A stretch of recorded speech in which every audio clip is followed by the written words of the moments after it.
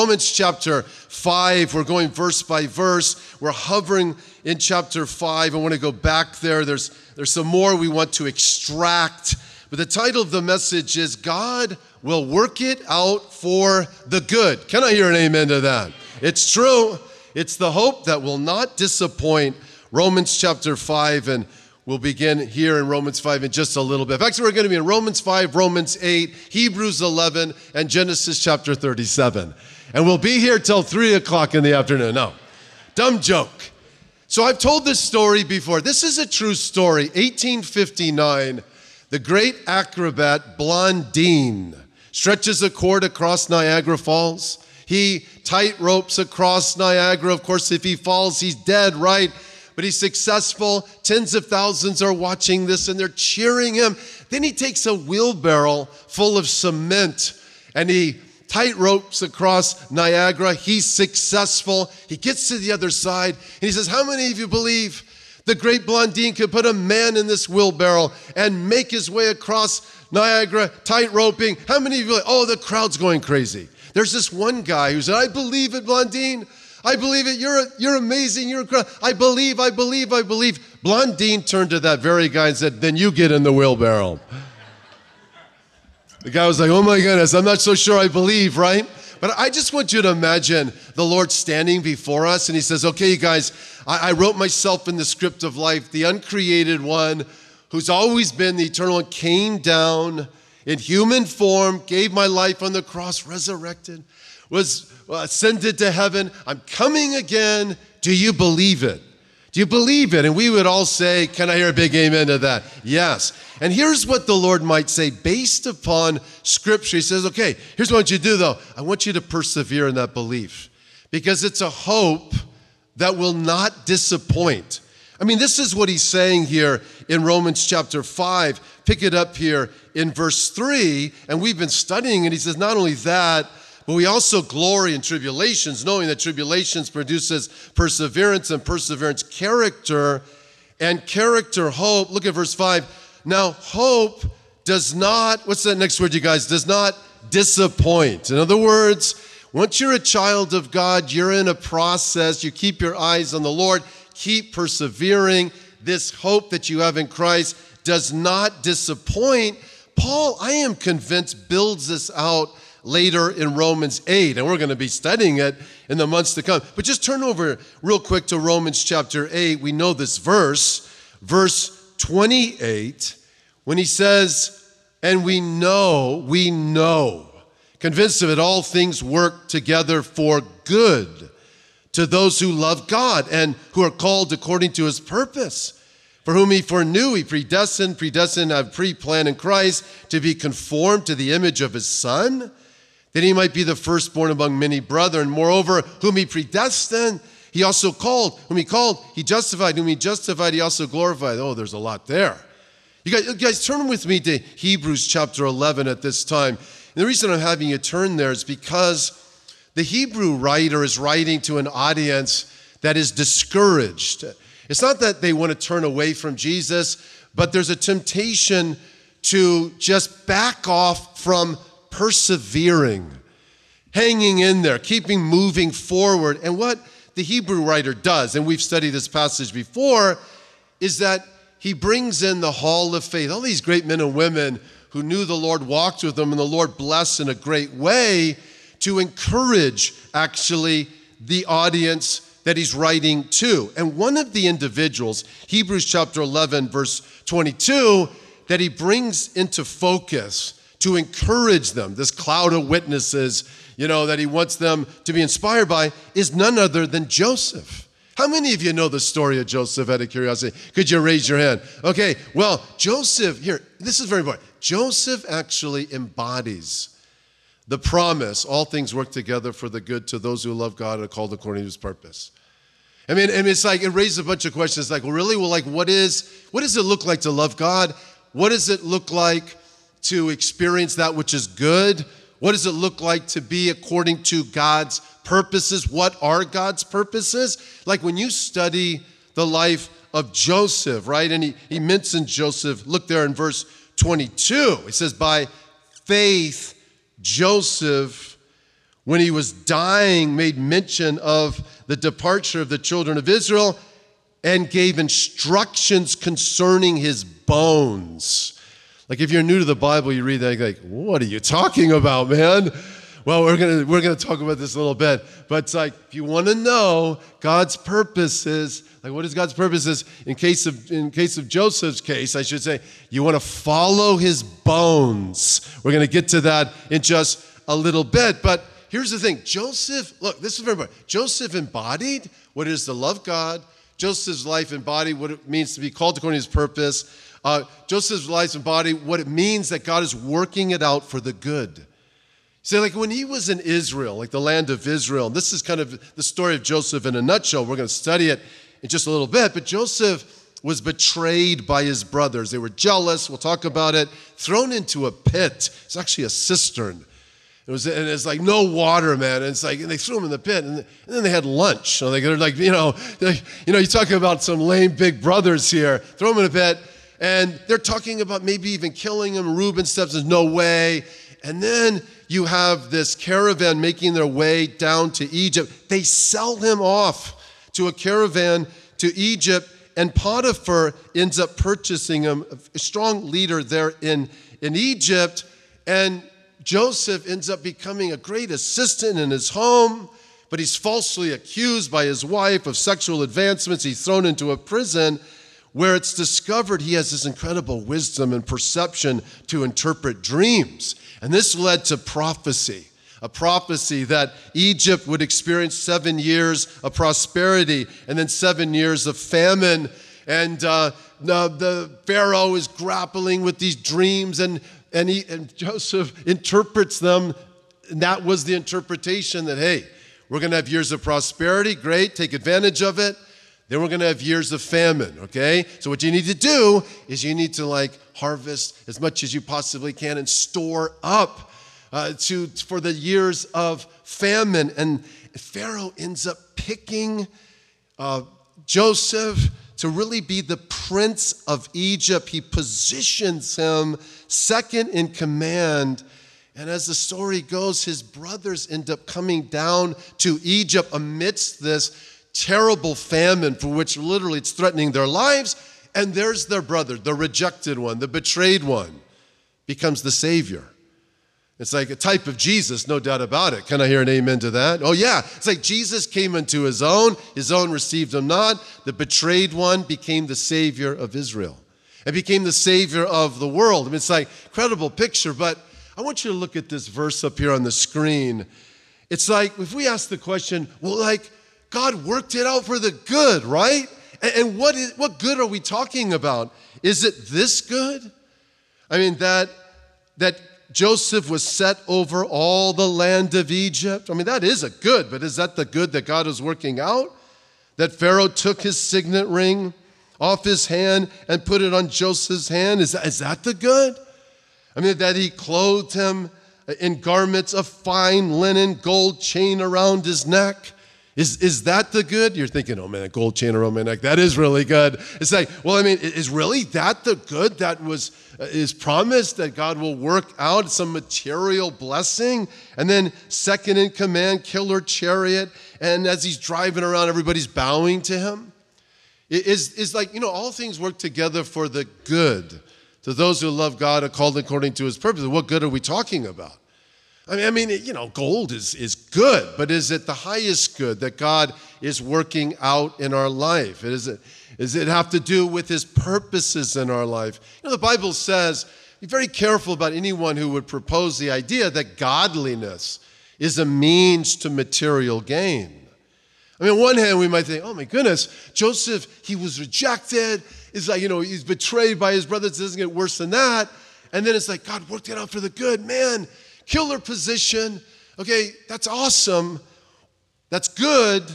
But is the good that is really good that he was in a position that he would be able to protect and preserve Israel, having to do with God's unfolding plan for which ultimately the Messiah is going to be born and impact the entire world? Can I hear a big amen to that, right? I mean, it's like, well, which one is it? Was it his like new threads? By the way, I have actually seen 3,000-year-old artifacts and I'm trying to think. Bows and arrows and all kinds of things. I wonder if even I saw a chariot, an Egyptian chariot. The craftsmanship is just off the charts. So, you just you gotta understand. Joseph and his clothing is killer, right? He has great, in fact, I saw jewelry as well. I just cannot believe the craftsmanship that they had back 3,000 years ago. And so we just want to pursue, it's like, you look at Joseph, he embodies all things work together for the good to those who love God, are called according to his purpose. I just want to tell you that that's happening in your life as well. In fact, if you look at Joseph, you're going to so much see your life, what God actually is doing. Let's turn to Genesis chapter 37, you guys, and let's just unpack this a bit. Genesis 37. Let's talk about now his life. Genesis 37, verse 1 reads the following. Genesis chapter 37, verse 1. Jacob dwelt in the land where his father was a stranger in the land of Canaan, or the land of Israel. And it says in verse 2, this is the history of, what's the next word, you guys? Of Jacob. Or it could be said, this is the history of Israel. Because then when you think of Israel, I want to just put this next slide up on the screen. Just want to encapsulate, when you think of Israel, you need to think of a person. Jacob, his name was changed to Israel. You need to think of a people, the children of Israel. You need to think of a place, the land of Israel, because it's all of those things. And you need to think of a plan from eternity past to eternity future that is in and through Israel, specifically the Messiah or the Christ of Israel. So when it says here in verse 2, this is the history of Jacob. That simple sentence is so compact, so weighty. It's awesome. Really, this is the story of God's unfolding plan. Yeah, and it's has so much to do actually with Joseph. Because as I've already mentioned, if there's no Joseph in the story of Israel, this Savior who has this prominent position that ends up actually forgiving his brothers and at least preserving Israel amidst adversity. If there's no Joseph, there's no Israel. Israel dies in a famine. So it says here Joseph being 17 years of age. That's when we were introduced to him. I met some 17-year-olds earlier in the service. And so here, this guy, 17, was feeding the flock with his brothers, and the lad was with the sons of Bilhah, the sons of Zilpah, his father's wives. And Joseph brought a bad report of them to the father. Now, just notice that term wives there, and notice it's plural, right? It's not a good idea to have multiple wives at the same time, okay? It's this is never God's plan, actually. So you have Jacob, who has multiple wives, cause a lot of conflict in the family. And it says now, verse 3, Israel loved Joseph more than all of his children. That's not good either, actually, to show favoritism. Can I hear an amen to that, right? It just isn't. And that's important because it just creates incredible tension because he was the son of his old age, and he made him a tunic of many colors. And when his brothers saw that their father loved him more than all of his brothers, they hated him and could not speak peaceably to him. And Joseph had a dream, and he told it to his brothers, and they hated him even more. So he said to them, please hear this dream, which I dreamed. There we were binding sheaves in the field, and then behold, my sheaf arose and also stood upright. Indeed, your sheaf stood all around and bowed down to my sheaf. And his brothers said to him, shall you indeed reign over us? Or shall you indeed have dominion over us? So they hated him even more for his dreams and for his words. There's a lot going on here. First of all, this tunic, this coat of many colors of Joseph, I know many of you have heard of that reference. How many have heard of that reference? Joseph's coat of many colors. Look, think of like a tuxedo in a way. So you have all of his brothers that are working the fields, and then one brother walks out, and he's not wearing the garment of a worker. He comes out in this like stinking tuxedo, and it's like, wait a second. I mean, it's like, we're sweating out here, we just have, we have our shorts on, and a t-shirt or something. You walk out in a tuxedo. By the way, where did you get that? Well, Dad gave it to me. It's like, we don't like that. And you're a dreamer. And you're dreaming like in some way you play a prominent role in our life. And he eventually does, of course, and in a great way, because he becomes actually the Savior of Israel. He's a type of Jesus Christ. But let me just say this. Please hear me. Every one of us in Christ have also been robed. Do you know that? Like we have the robes of Christ, the white robes of righteousness. And the Bible says even before he made the world, God loved us and chose us in Christ to be holy and without fault in his eyes. And the scriptures say whom he foreknew, he predestined, which means he had a plan in place that we would be in Christ, that there was a time that we were called and we responded to it, had a legit choice. We were justified, declared righteous. Can I hear an amen to that? And look, and we are already glorified. It's like, so I just want to see this parallel. This is very important. It's like Joseph was clothed with a beautiful robe. We have been robed positionally in Christ. It's like we are pre-done, pre-cooked, already glorified. So it's like, so the Lord in our life from eternity past had us in his heart, had a plan in Christ. We responded to it. Our future is secure. The challenges in life is what happens from the beginning to the end. It's like we're in the mid part is what can get like really funky. It's like we're clothed, we're secure. In this way, like Joseph, positionally secure, and we've been purposed for God's purposes in life, which we're going to talk about in just a little bit. Well, look, for time's sake, we need to move forward here, but I mean, of course, many of you know the story. I mean, Joseph's brothers can't stand him, and just jump down to verse 17. They're going to do something that is just the worst of worst. It's not failing him. They betray him. And a betrayal is exploiting a confidence for personal gain, right? In some way, shape, or form. So they exploit a confidence. They exploit a relationship. They betray their brother. Verse 17, and the man said, they've departed from here, for I heard them say, let us go to Dothan. So Joseph went after his brothers and found them in Dothan. Now when they saw him from afar, even before he came near them, they conspired against him to kill him. And they said to one another, look, this dreamer is coming. Come, therefore, let us now kill him, cast him into some pit.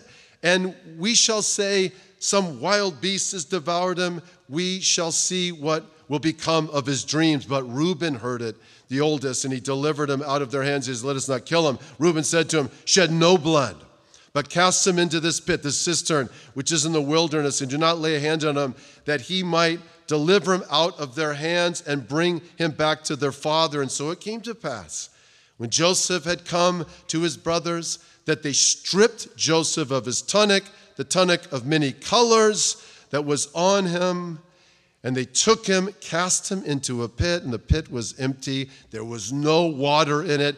They sat down to eat what's the next word, you guys? Eat a meal. Oh my goodness gracious, right? As they're actually, later on it gives us further details. Their brother's in this cistern, in this pit, and he's just, of course, crying and weeping, and they're out here having lunch, And it says they lifted their eyes and looked, and there's a company of Ishmaelites coming from Gilead with their camels bearing spices and balm and myrrh on their way to carry them down to Egypt. So Judah said to his brothers, what profit is there if we kill our brother and conceal his blood? Come, let us sell him to the Ishmaelites, and let not our hand be upon him, for he is our brother and our flesh. And his brothers listened. And the Midianite traders passed by. So the brothers pulled Joseph up, lifted him out of the pit, sold him to the Ishmaelites for 20 shekels of silver. And they took Joseph to, can someone tell me?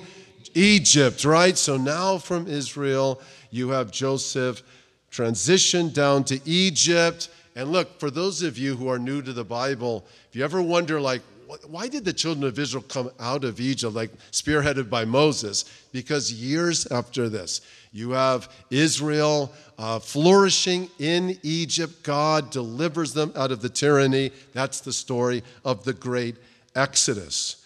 But look, this is nothing but unadulterated betrayal at its worst. As I mentioned, we all fail each other, but betrayal is actually an intentional wounding.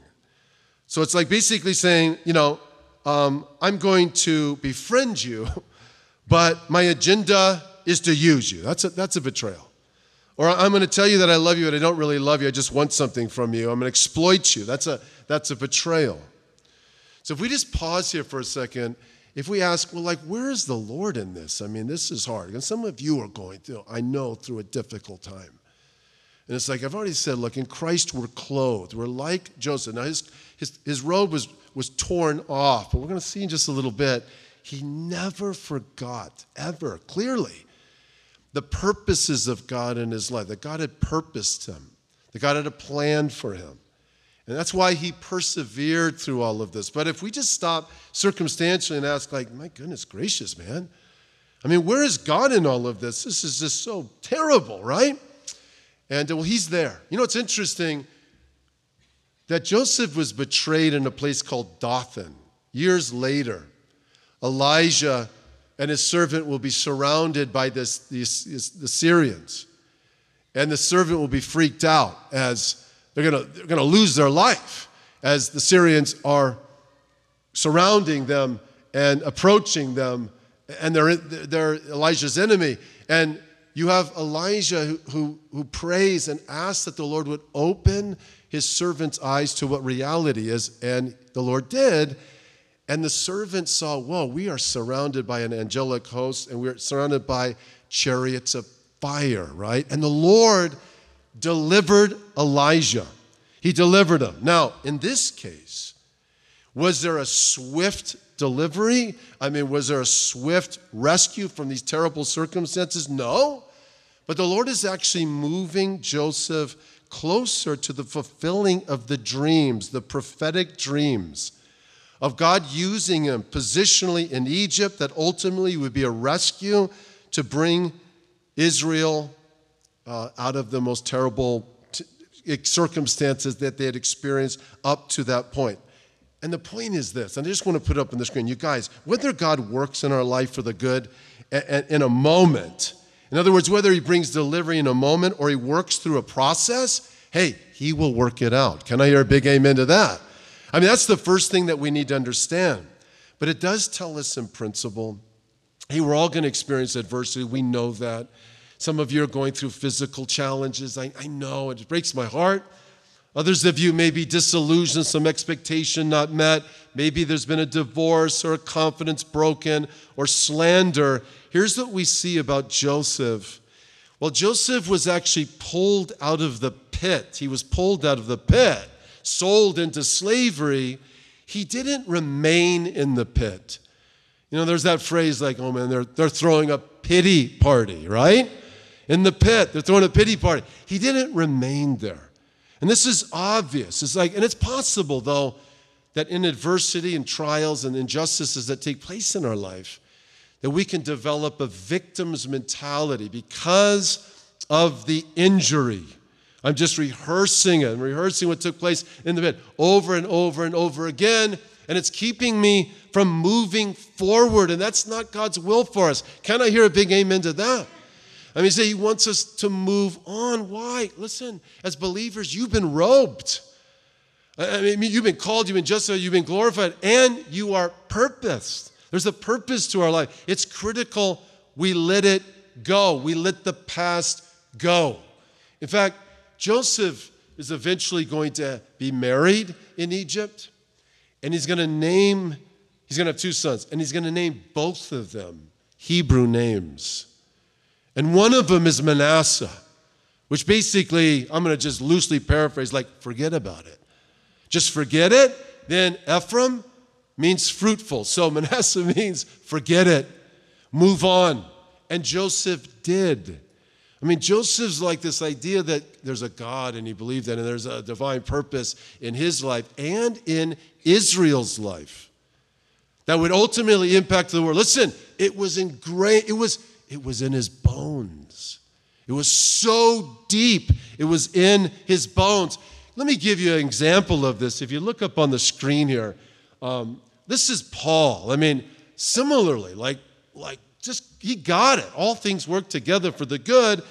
And what it looked like in his life is, hey, I press on, that I may lay hold of that for which Christ Jesus has also laid hold of me. It's like I know there's a purpose to my life. And by the way, what is this purpose? We're going to talk about it. But there's a purpose, and it's like I just have to keep moving on. So I got to forget those things which are behind and reach forward to those things which are ahead, the upward call of God in Christ Jesus. Like move on, lay hold of why God has laid hold of us. And evidence shows that Joseph had this strong conviction that God had called him to his divine purposes, and we see this all throughout his life. You guys, jump on over to chapter 38. We're just going to, or actually 39, excuse me. We're just going to look at little snapshots, and then we're going to wrap this up. But look, now Joseph is down in Egypt. Potiphar has purchased him out of this slave block, and he has done so well in his house. Potiphar's a chief leader in Egypt. And we see here, beginning in verse 7, that it came to pass, chapter 39, that after these things, that his master's wife cast longing eyes on Joseph, and she said to him, lie with me. But he refused and said to his master's wife, look, my master does not know what is with me in the house, and he has committed all that he has to my hand. There is no one greater in his house than I, nor has he kept back anything from me but you, because you're his wife. How then can I do this great, what's the next word, you guys? This great wickedness and sin against God. And so it was, as she spoke to Joseph day by day, that he did not heed her to lie with her or to be with her. Praise God for that, right? Can I hear an amen to that? Here's the thing, though. I mean, he could have. I want to just throw out this thing. I mean, I don't know for sure, but I got to tell you, if he was still rehearsing the adversity and the injustices is damnable, not cussing, as damnable as it was, this betrayal to him. I mean, if he was not getting past it and getting in the groove of, look, you've purposed my life, man. Jesus Christ came, just to forgive and redeem and to heal. It's like, and there's a purpose, and he's working all things out for the good, and I believe in this divine plan. If he didn't get past his past, here's what I personally think. He would have stepped into this temptation, because hurting people hurt people. It's just like, you know what, I've been betrayed, I'm going to pass it. So what I'm going to do is, hey, I've been betrayed, so I think I'm going to betray my boss too. But instead he didn't. And it speaks to the fact, no doubt, he had gotten past it, and he was moving forward because he knew God had a call upon his life. And for time's sake, even in prison, it's like, he's falsely accused. And as we know the story here, he resists the temptation. And then Potiphar's wife accuses him of a sexual advance. And then Potiphar throws him into prison. And while he's in prison, through various circumstances and dynamics, he gets this reputation for wisdom and judgment and discernment and for interpreting dreams. And he catches the Pharaoh's attention, who, as I mentioned earlier, is really grappling with these disturbing dreams. They call upon Joseph, and he interprets it. Hey, listen, this is what you're dealing with. You're going to have 7 really good years of prosperity. You need to take advantage of it. Then there's going to be a famine, and it's going to be really, really bad. So what you just need to do, you need to prepare for the famine. Pharaoh made Joseph second in command. And once chosen by Pharaoh and given, he was given an Egyptian wife, And Joseph, as I mentioned, had these beautiful sons, but he never forgot his calling. He ends up calling his sons by Hebrew names, as I mentioned. Let me ask you a question. Like, if I ask you what's happening in your life at this time, like, seriously, what's the context of your life? Is it a little crazy? Is there a relational conflict? Has there been a job loss? Culturally, things are so weird, right? I read some news reports, even with our governor. I don't want to get off on this, but I'm like, man, I just feel like what Dorothy said to Toto, we're not in Kansas anymore. So irksome, right? So I just don't here's the thing, and sometimes when expectations are not met, and you certainly had this with Joseph, and he had to deal with disillusionment, maybe you're even tempted to think, man, is God competent? I see breakdown in our nation. I see breakdown. I see evil prevailing. This is a form of insanity. Can we trust God? Is God competent? Looking through this, just bear with me, looking through the lens of Joseph, his life actually embodies that God works all things for the good to those who love God. Not all things are good, but he works all things for the good to those who love God and are called according to his purpose. If you look through a lens of Romans chapter 8, verse 28 through 31, and through the life of Joseph, then looking at your circumstances, they may be really challenging. It just may not be what you think it is. It's just like, I know it's challenging. Again, it's like the Lord secured our beginning. He secured our past. We are robed. The challenge is the middle part of our lives. That's the challenge. But I love this story about a dad who madly loved his son, apple of his eye. And as his son grew, his dad would challenge him with new experiences to build his confidence and perseverance, because his son actually was blind. And so one summer he said, son, I'm going to give you a task, and I know you can do it, but it's like, I want you to change the shutters on the windows and things. And his son was so upset. That's just way too much, Dad. No, listen, I'm going to require you to do it. Well, his son was successful and stuff, but he was so embittered with his dad because it was, a particular challenge. And as the story goes, his dad a few weeks later, as his son is still holding on to this bitterness, unexpectedly passed away. And of course, his son is just reeling on so many levels. But one is, he just felt like he was never able to kind of make up with his dad because he was holding that bitterness. And he ended up saying to his mom, I just don't know why Dad had me to do that alone, he said. I was just so mad at him. And his mother answered, what you didn't know, son, was that your father was never further than just a few feet away from you. He was there all along. In other words, he had you go through that unique test and challenge. You were successful, but he was right there. And in a similar way, you look at Joseph's life, it's like the Lord was always with him, and the Lord is always with us. Can I hear a big amen to that? And it's like if we speed up the story, and we are really speeding it up. Have you noticed that? If you go to Genesis chapter 45, it's like, man, the Father's there, and he's working it out. And what you see here, just jumping to chapter 45, is that in the midst of this terrible famine, right? You have now Joseph's brother coming down to Egypt. Joseph is in a prominent place, and we're skipping a lot of details here, just getting the main points. But look at chapter 45, verse 1. Joseph, now he has his brothers in front of him, could not restrain himself. They didn't know it was his brother at the time.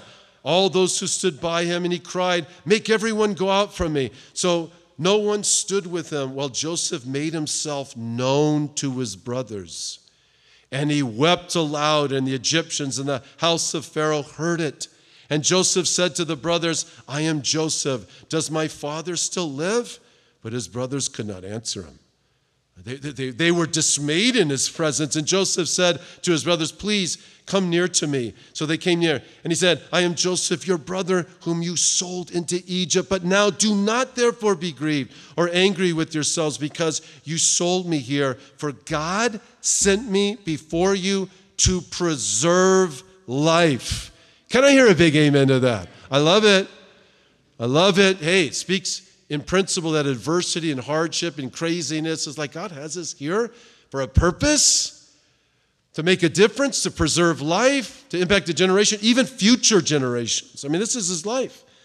For these 2 years, the famine has been in the land, and there's still 5 years in which there will be neither plowing nor harvesting. And God sent me before you to preserve a posterity for you in the earth and to save your lives by a great deliverance. So now it was not that you who sent me here, but God.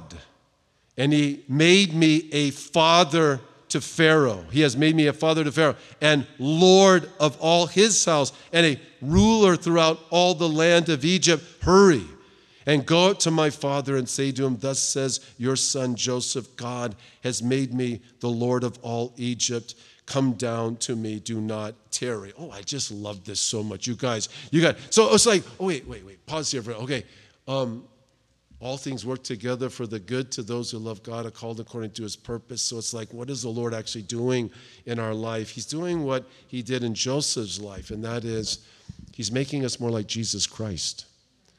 Because here's the thing, is if there's not forgiveness from Joseph, Israel, is done. It's cooked. If he's not a preserving influence to his brothers, they're cooked.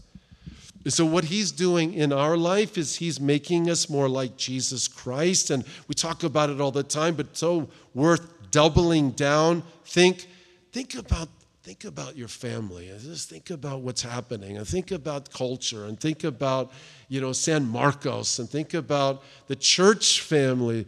The Lord has robed all of us, and his purpose is that he is transforming us to be more like Jesus. That is the highest good.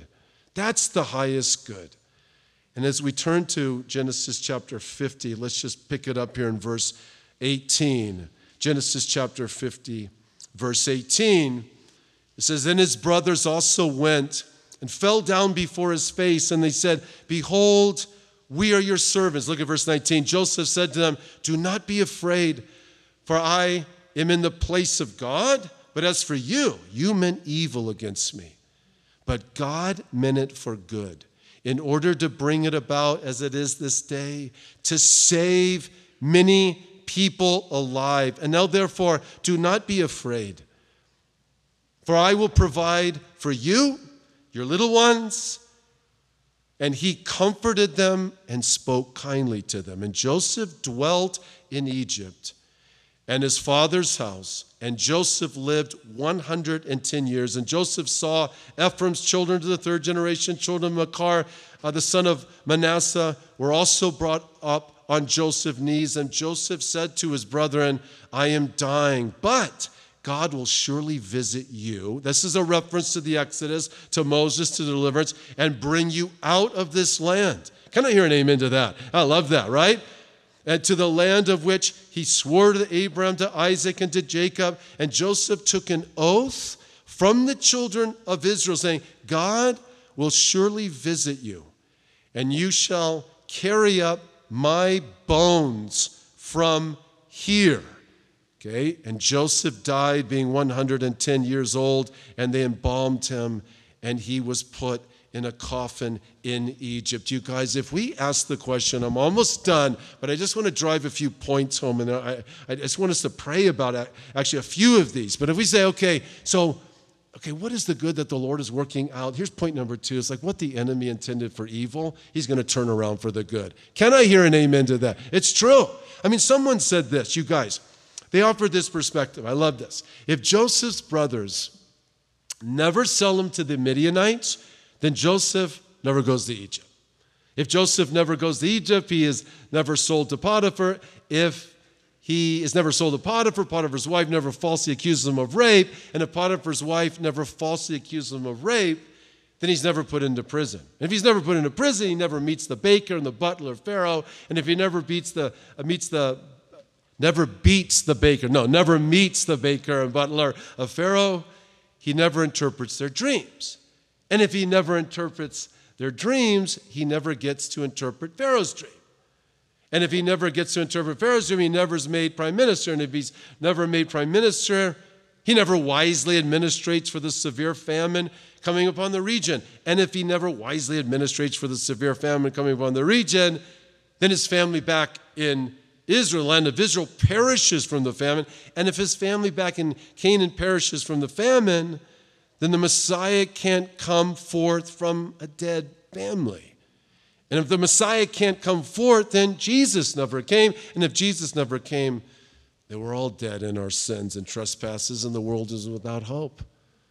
Hey, what the enemy tends for evil, God will turn it around. And point number 3 is that, look, we mentioned this, the Father's objective is to grow us more like Jesus, to give forgiveness, to bring truth to our generation, to never give up. We follow Jesus. It's the hope that will never disappoint.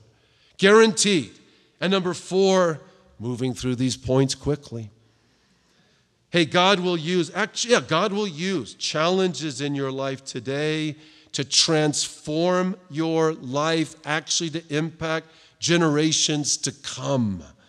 That's a promise. In other words, talk about it all the time, but our life outlives us on planet Earth. So be encouraged, be faithful, never give up. And finally, point number 5 is God's purposes actually do continue through Israel. It's like, hey, if you want to know God's purposes, follow Joseph's bones, because they were taken back up to the land of Israel. I love that. You know, Stephanie and I often talk about, in first century, and actually before that, you had a family tomb. You were buried, and then once the body decomposed, and I didn't expect to talk about this, but actually, then your bones were put in a smaller like box. I can't remember the box's name. It's escaping. Does someone remember? Anyways, an ossuary. Is it an ossuary? I think it's an ossuary. So it's in a smaller box. In fact, I actually saw Caiaphas's ossuary. So it's just a box, and it has bones inside. Caiaphas, the one that was part of the sentencing of Jesus to be crucified, who stood against Jesus. Anyways, but why am I mentioning this? I was just going to say, because I would love, forget it. I don't want to talk about it. I would love a family tomb with all of our bones. Anyway, that's what I'm saying. Okay, sorry.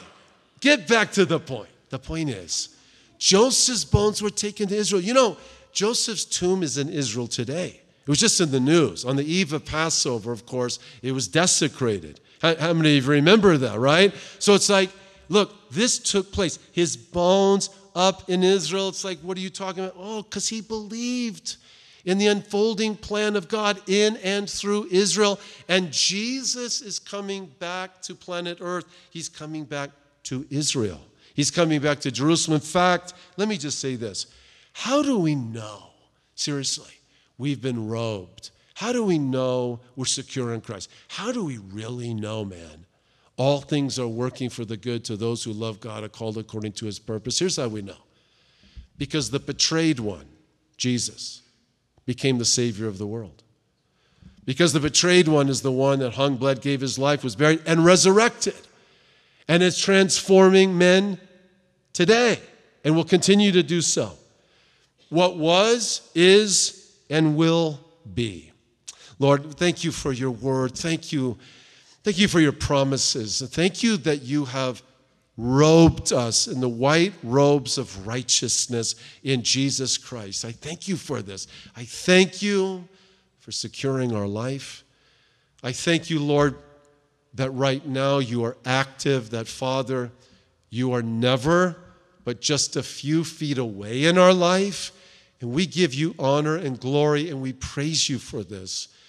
And Lord, you've said all things work together for the good to those who love God, are called according to his purpose. Jesus said, if you love me, obey me. Now we're talking now relationship. God loves you, but he loves you not enough not to leave you the way you are. And Jesus said, I'm the way, the truth, and the life, and no one comes to the Father except it be through me.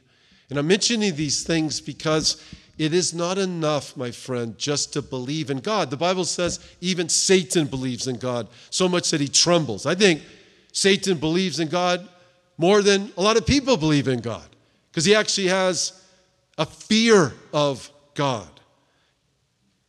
But Jesus said, look, I am the way, the truth, and the life, and no one comes to the Father except to be through me. And we know this is true because he died on the cross. He paid the debt of our sin. He resurrected from the dead. He's coming again, and he wants you to be in his kingdom. Joseph knew this plan was unfolding. That's why he's like, hey, could you take my bones up to Israel? Because I actually believe in God's plans. And Christ wants to come into your life. And Jesus said he stands at the door and knocks. And if anyone would hear his voice and open the door, he'll come in. And when he comes in, he brings forgiveness. And when he comes in, he brings himself. When he comes in, he brings a ticket to heaven, so to speak, hope beyond the grave, and a whole lot more. The greatest thing is himself, relationship. And the Bible says, in essence, hey, look, what's missing in our life, which leads to this insatiable thirst that leads to crazy behavior, is a God-shaped hole. The problem with man is a disconnect with God. That's why Jesus came. And he says, if you're thirsty, come to me and I'll give you something to drink. You'll never thirst again. It's a God-shaped hole that nothing will fulfill except right relationship with God. And you say, well, Greg, what do I do with all that? Recognize what he's done for you. He created you. But he also has revealed himself to you. And now, once you know the truth, seriously, you're responsible for it. You are. That's why Jesus said, there's a broad way that leads to destruction. Many go that way, but there's a narrow way that leads to eternal life. Few be that find it. And he said, again, I am that way. And he said, unless we repent, we'll perish. Repentance kind of is a picture of a U-turn in life. I'm moving away from God. It's like, what I need to do is I need to turn to him. I need to make a U-turn. He'll give you the strength to do that. And once you do that, he will forgive you. He'll take residence in your life. And then you can have assurance, man, like Joseph, all things work together for the good to those who love God and are called according to his purpose. And the Bible says those who call upon the Lord shall be saved. He really is just a prayer away. In fact, if you would like to pray to receive Christ, I'd love to invite you to do that even right now. It may just sound so simple, and it is. But if you're sincere, the Lord will honor this prayer. He'll forgive you of your sins. He'll take residence in your life. And this is now the beginning of the first steps to follow him. Because he wants you to follow him. He wants relationship with you. So if you'd like to receive Christ, pray this prayer with me. If you'd like to turn to Christ, repent of your sins, pray this prayer with me. If you'd like to take your first step in embracing Jesus, pray with me at this time. And church family, if you'd like to join, you can do so. Pray with me. Lord Jesus, I call upon you now to be my Lord and Savior. Thank you for dying for me and paying the debt of my sin. I know I'm a sinner, but I know you're a great Savior. Lord, forgive me of my sins. Come into my life and fill me with the life of God. Thank you for forgiving me. Thank you for coming into my life. Now teach me to follow you all the days of my life. Thank you for making me your child, both now and forever. In Jesus' name, amen. Lord, I just thank you that you are at work way beyond what we could wrap our mind around. And I just want to pray, Lord, for anyone who stepped into that prayer, thank you for this new beginning. Thank you, the little thing is the big thing. Thank you for the promise, those who call upon you shall be saved. Now, Lord, once you've taken residence, may all those who prayed that prayer now go forward in relationship with you. And I pray these things in Jesus' name. And everyone who agreed said, amen.